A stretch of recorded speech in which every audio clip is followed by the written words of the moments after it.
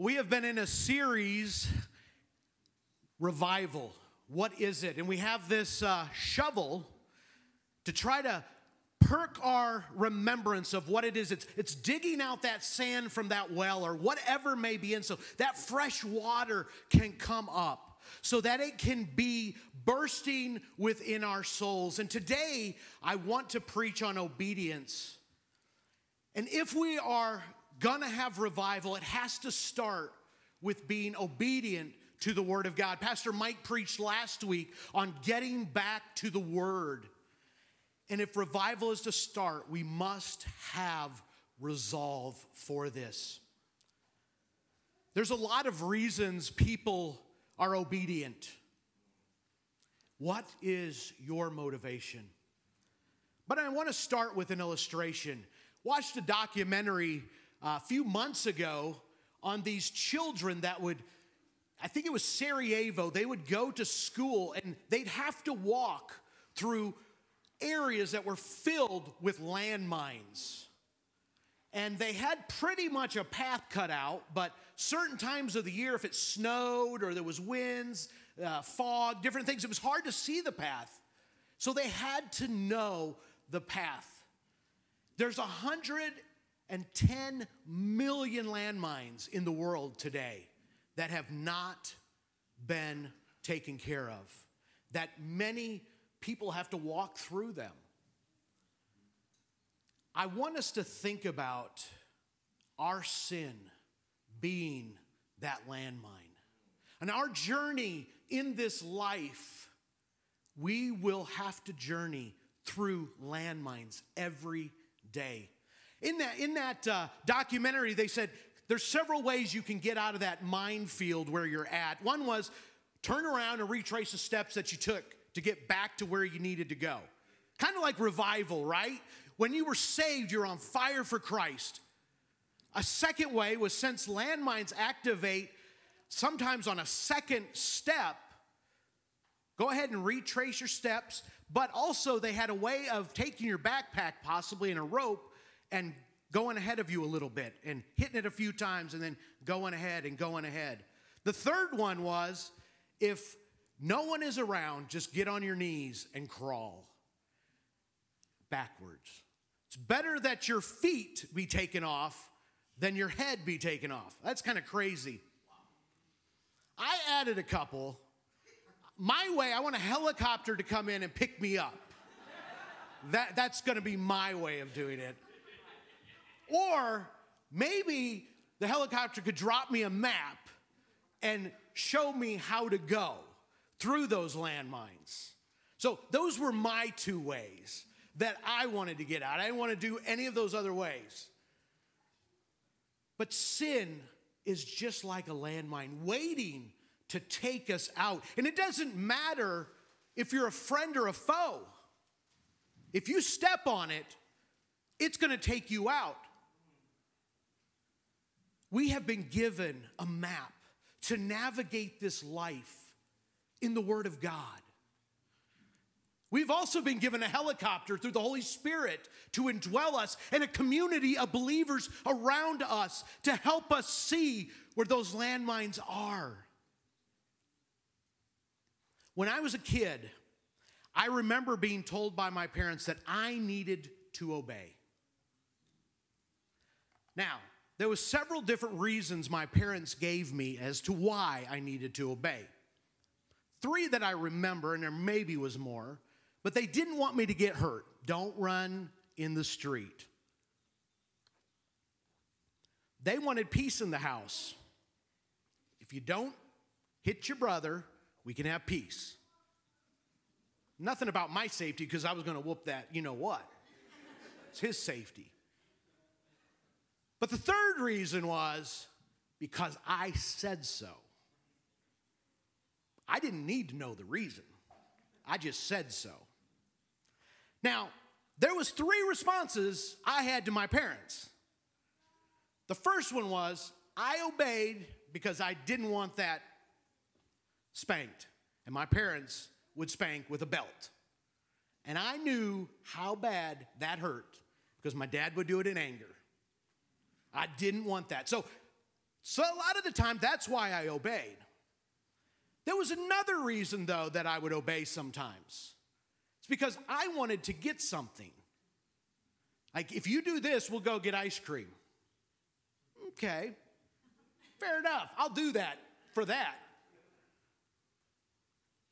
The third reason was I obeyed because I loved my parents. Now, to be fair, that reason was probably very small. Very small. But as I grew, hopefully that grew in percentage of why I obeyed them. But to be honest, when I started out, it was pretty much I didn't want to get spanked because my parents rarely used the ice cream. Rarely. From the beginning, though, we see God commanding humans to obey. Genesis 2:15 says, the Lord God took the man and put him in the garden of Eden to work it and to take care of it. And the Lord God commanded the man, you are free to eat from any tree in the garden, but you must not eat from the tree of knowledge and good and evil, for when you eat from it, you will certainly die. The Lord God said, it is not good for man to be alone. I will make a helper suitable for him. You see, every day when Adam and Eve woke up, they had a choice in front of them. The tree of knowledge of good and evil was in the middle of the garden. He didn't put it on the back 40. He put it right before them every day. And they had to make a decision that they were not going to eat from it. Now that was an easy decision till someone was tempted. You see, we must make a decision. We are going to obey God before we have a choice put in front of us. We must make a decision that we are going to obey God before that choice is put in front of us. We must have resolved. Look at Noah's life. He was told to build an ark. It took him years and years and years. On dry ground, he was going to build it. It hadn't rained, and God said, it's going to rain, and you're going to need this ark for your safety. He chose to obey God and look like a fool to the culture around him and to the society at large. What are you doing? But he obeyed what God says. Genesis 39, we have the story of Joseph. Joseph was sold into slavery to an Egyptian who worked for Pharaoh, captain of the guard Potiphar. Potiphar was fairly well-to-do that he could have this slave. Joseph worked great for his master. He was one of the best workers that Potiphar had. And Potiphar put him responsible over his whole house. Even though he was a slave, he still worshiped the one true God. Skip down to verse 6 in that story. And the text tells us that Joseph looked like me, that he was well built and very handsome. I don't know why we're laughing. That was not a joke. So here is a slave, and the slave owner's wife wants to sleep with him because he looked like me. He has an opportunity to go against what God wanted, but he doesn't. He doesn't. Listen what verse 8 says. But he refused when she came on to him. With me in charge, he told her, my master does not concern himself with anything in the house. Everything he owns has been entrusted to my care. No one is greater in this house than I am. My master has withheld nothing from me except you. Because you are his wife, how then could I do such wicked thing and sin against my God? And though she spoke to Joseph day after day, he refused to go to bed with her when he could have. He had made a resolve in his heart that he had a decision he made before the choice was put in front of him. He had that resolve. That decision had been made previously, probably before he was a slave, that he was not going to defile himself and go against God. Joseph actually gave her an explanation of why he could not sleep with her. She did not take it. You see, Joseph took Potiphar's authority seriously, but he even took God's authority more seriously, because he said, I am not going to sin against God in this. Joseph had made a decision before he had a choice. He paid a high price for his obedience. She accused him of rape.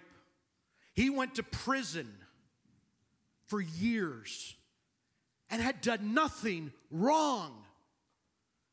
God, where are you? I did the right thing. How can this happen to me? I serve you, and I'm in prison for false rape allegations against me. A lot of times when something good happens in our life, we say, but God, look at God.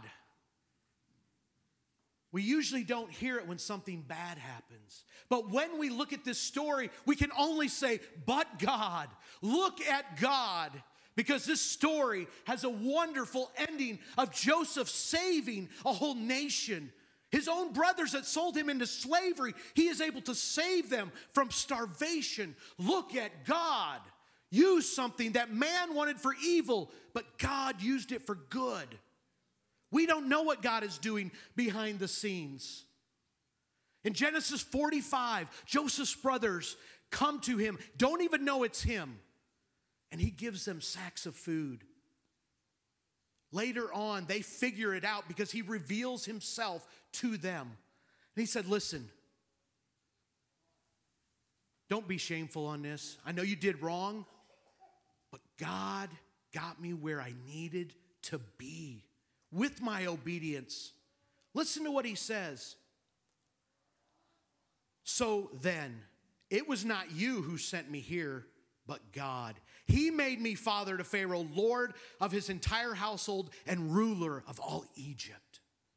God got him where he needed him to be through really bad circumstances, false accusations, in prison. But God rewarded that obedience. Now, we may not understand why we're going through what we're going through, but God calls us to obedience, just like my parents called me to obedience, obey because I said so. We cannot try to always see the end of what God's doing. We have no concept all the time of what he is doing on this earth. So walk in obedience no matter what it costs you. It's a must. Joseph had a resolve that God was his ultimate master. Joseph made a decision to obey before he had a choice. John 14:15 says, if you love me, you will keep my commandments. Now, this is Jesus speaking. And many of us will say, yes, I love God. That's great. And I really hope you do love God. But why do you love God? Is it what you can get from him or out of him? Or is it because you genuinely love God? You see, motivations do matter. And I know when we're young in the faith, we may not have the proper motivations, but as we grow in God's likeness, I hope that our motivations will be right. Are you growing? Are you where you were 5 years ago? Because if you are, that's not growth. Are you where you want to be? Maybe not. But do you see growth in your obedience to God? We need revival to get us back to where God is our master and we do not have a divided allegiance with this world. God will not let any of us be double agents in his kingdom. He's not a part-time God. He is a full-time God when he asks for our obedience. Some of us have just some old sin patterns that creep up into our life and are in a direct contradiction to holiness, and we justify them. Take, for instance, lust, which is an intense longing. Could look like you just fantasize about your coworker. Could be you watch porn. Maybe your mind has made that a happy place for you. You think about someone else other than your spouse. Lust is one of those things that God hates. Take, for instance, greed. What do your decisions tell you about yourself and how they affect your family and your community? Do they come before you're working too much? Does the decisions you make only count in your bank account? Take, for instance, pride. Social media plays a major role in this, in vainglory. We think we're smarter than other people. We think we're more beautiful than other people. It's what took Satan down. Pride. Do you look down upon others because you're better? Take, for instance, anger and wrath. Do you want to take vengeance? Someone who has hurt you. Does it feel good to see them get their up and comings? They just open that can. It's rage, it's impatience, it's self-destructive. I think about the Hatfields and McCoys, if you know that old story. What about sloth? Laziness, without care, no strong desire for anything. This is sin. You don't want to work. Doesn't even have to do mainly with work. You could be mentally lazy. You could be spiritually lazy. You could be physically lazy. God has given us purpose in this life. Do you direct your will to God's purpose in your life, or are you lazy? Envy. You believe you deserve what everyone else has. You covet what your neighbor has. You value others' portions in life. This sin can sever relationships with your neighbor because you're always looking at them, man, look what they have. They have more than I do. With your family, it can sever the relationships. When you have envy built in, that sin that can grip you and you want. Take, for instance, gluttony and overindulgence. And that doesn't have to be just with food. It can be with drink. It can be with wealth. Do you overindulge while your neighbor goes hungry?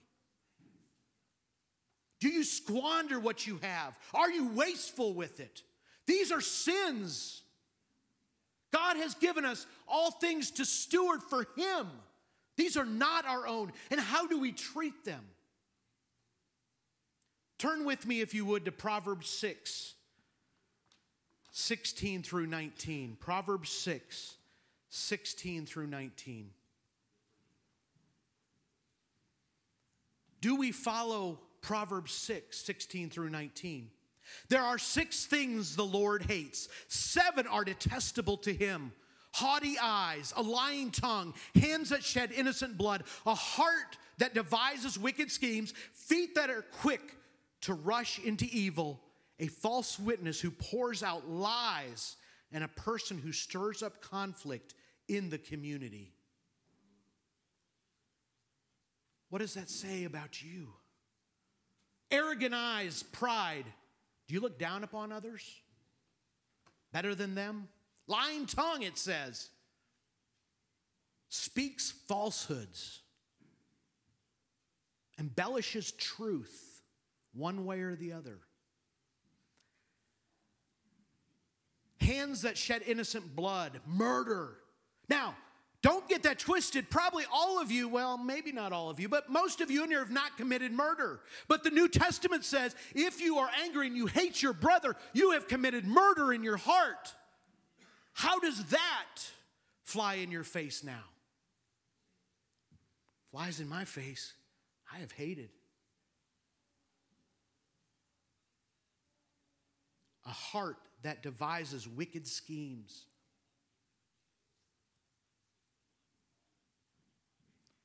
No resistance to sin on that one. You just dive straight into wickedness. Feet that are quick to rush into evil. Remember those landmines? You don't even care. You're just running. A false witness who pours out lies. Have you ever accused somebody of something that you knew was a lie just to get yourself off the hook? That's happened in our history, hasn't it? Stirs up conflict in the community. Are we striving for unity within the body? Are we striving for unity in our community? Because a lot of us aren't. We're divisive. Pick a side, any side, long as it ain't my side, because I want to fight. God hates these things. So how do we grow in obedience? We must get back to the Word and know what it says. We must be meditating on the Word of God. We got to know what God wants out of our lives. You see, feelings won't cut it. Well, I feel I need to do this. I feel I need to do that. What does the Word of God say? Because your feelings will change. Psalm 119:11 says, I have hidden your word in my heart that I might not sin against you. We have to get back to the Word. And as a pastor, I have a grave responsibility. Pastor Charles has a grave responsibility. Pastor Mike has a grave responsibility that we are teaching the Word to you. Your pastors are there from God to equip you to do the works of God. Listen to Ephesians 4. So Christ himself gave the apostles, the prophets, the evangelists, the pastors, and teachers to equip his people for good works of service, so that the body of Christ may be built up until we reach unity in the faith and the knowledge of the Son of God and become mature, attaining to the whole measure of the fullness of Christ. That is heavy and weighty on us as pastors. But it's also heavy and weighting on you to receive the Word of God to yourself and be obedient to it. God wants us to mature while we are on this earth. James 1:22 says we're not just to be hearers of this word, we are to be doers. And doers means you're walking in obedience to what God wants you to do. It's not just staying away from things, it's actually doing things also. And walking in those obedience.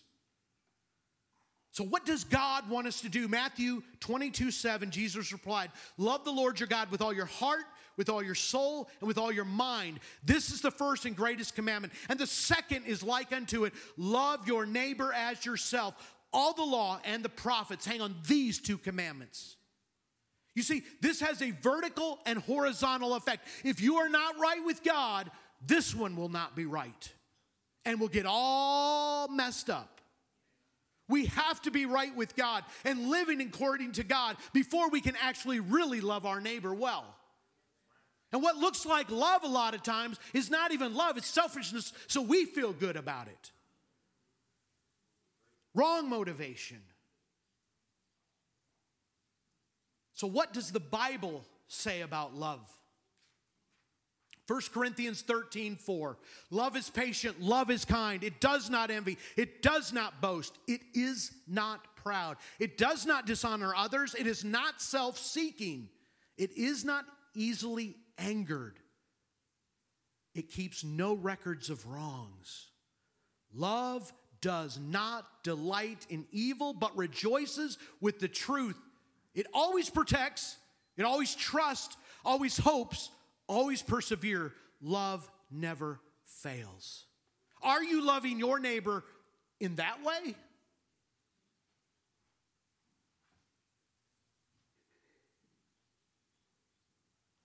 Ephesians 5. I'm going to read this passage because I believe the Word of God, as it pours over us, is more powerful than anything I could say in my wisdom. So listen to this. Follow God's example, therefore, as dearly loved children, and walk in the way of love, just as Christ loved us and gave himself up for us as a fragrant offering and sacrifice to God. But among you, there must not even be a hint of sexual immorality or any kind of impurity or of greed, because these are improper for God's holy people. Nor should there be obscenity, foolish talk, or coarse joking, which are out of place, but rather thanksgiving.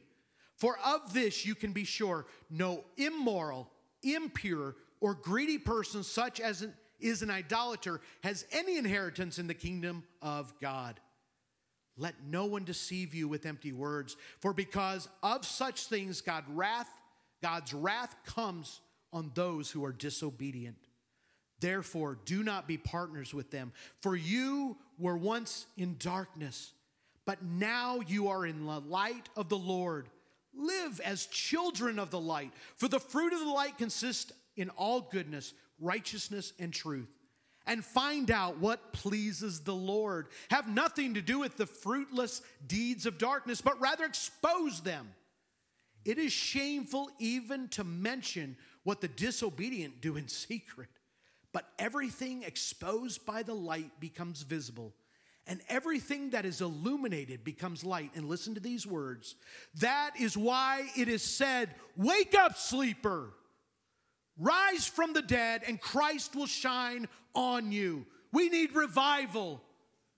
Be very careful then how you live, not as unwise, but as wise, making the most of every opportunity, because the days are evil. Therefore, do not be foolish, but understand what the Lord's will is. Do not get drunk with wine, which leads to debauchery. Instead, be filled with the Spirit, speaking to one another with psalms and hymns and songs from the Spirit. Sing and make music from your heart to the Lord, always giving thanks to God the Father for everything in the name of the Lord Jesus Christ. That is how we are to live. But God has grace because we all fail. But that's why I need you around me. That's why you need me around you. That's why I need this word every day, so that when I do, I can give you grace and you can give me grace and point me back to the scripture. I need the Holy Spirit to remind me of whose I am. I am Christ's. I have been bought with a price. Therefore, I need to glorify God with my body. Pastor Mike preached chapter 6 of Ephesians a couple weeks ago about putting on the whole armor of Christ. We need that armor every day or we will fall. You see, at the beginning of this message, I talked about 3 reasons my parents wanted me to obey. Ultimately, the last one is the one that really counts, because God tells me to. He wants us to obey. We may not always see what he's doing with our obedience, nor are we owed that vision.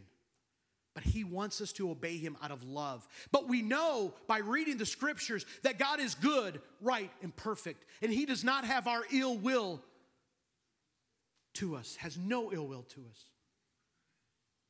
You see, when my children were growing up, I asked for their obedience without telling them why when they were just this little. As they grew up, I divulged more of why.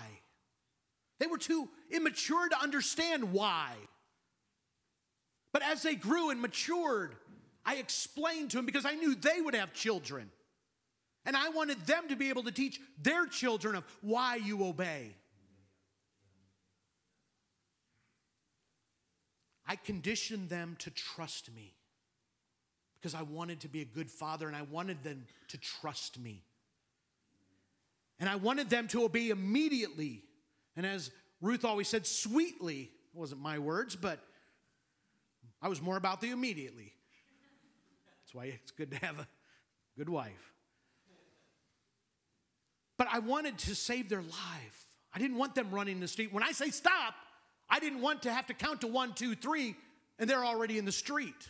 That's not obedience. That's delayed. And partial obedience is not obedience. It's full obedience. Debated whether going off on this tangent, but maybe I will. Parents, some of you try to set your households up so that your children do not have to obey you. When I told my child they could not have a cookie, that meant they couldn't have a cookie. I didn't have to hide that cookie. I put that cookie jar on the counter. It was their job not to get in that cookie jar. Now you say, well, you put temptation before them. God put the tree of knowledge of good and evil right in the middle of the garden. He didn't have to do that. I wanted my children, even if they saw something, that I told them, no, you do not do that. I wanted obedience out of them. I didn't want to keep them from having to obey. I wanted them to obey. Tangent over.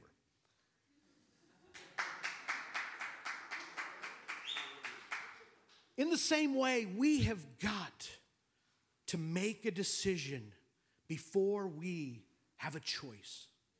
That we have the resolve that we are going to obey God no matter what. But we don't do this perfectly, and that's why we need a Savior. And that's why we go out on these streets and evangelize, because our neighbors need a Savior. What does the Bible say about what we have been commissioned to do in Matthew 28? It says, then Jesus came to them and said, all authority in heaven and on earth has been given to me. Therefore, go and make disciples of all nations, baptizing them in the name of the Father, the Son, and the Holy Spirit, and teaching them to obey all that I have commanded you. Teaching them to obey everything I have commanded you. Teaching them. That's what discipleship is. Teaching us who God is and what He is like and what He expects out of us.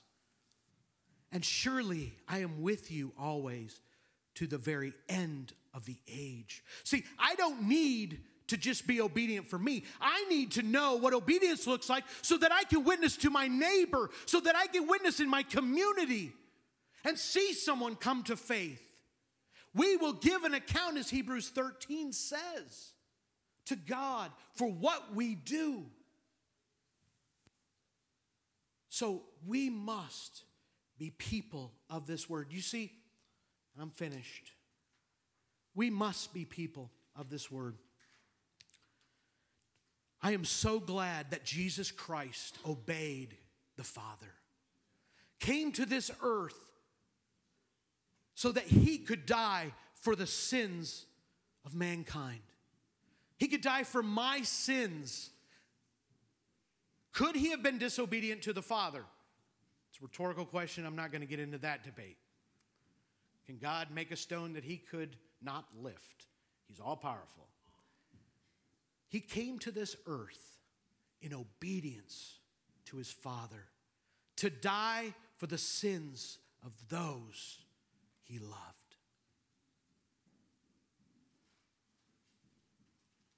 Satan wanted Him dead, but God worked it out for good because of what Jesus did in His obedience. It looked like a failure, but we know the story.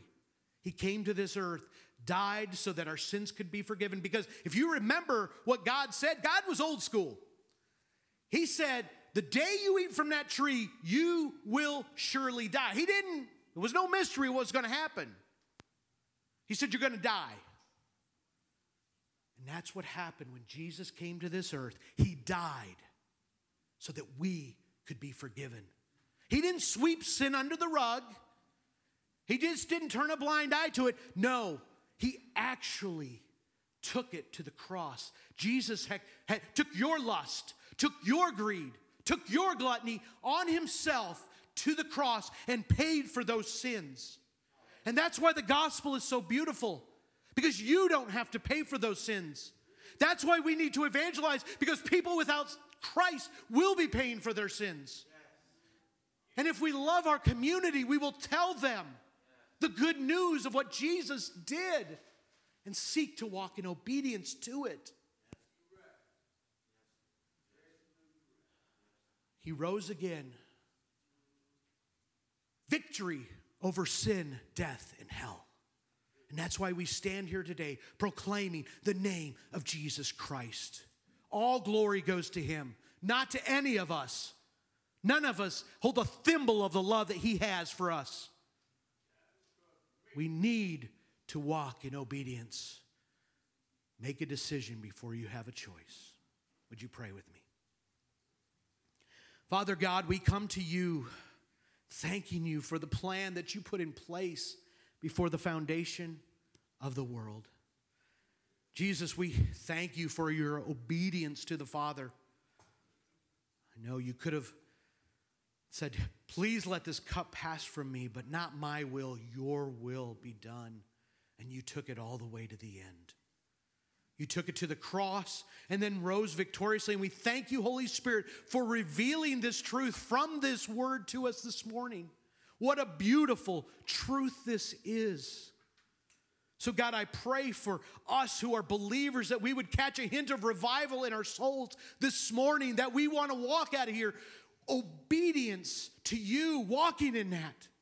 And God, if anyone here has not been cleansed of their sins and put on Jesus at that cross, may they do so today by calling out to you. In the name of Jesus, I pray that you would save their soul, that they would trust in what you have done and obey you and love you with all their heart, soul, and mind. We commit the rest of the songs to you and the announcements and the offering and prayer. And in Jesus' name we pray these things. Amen.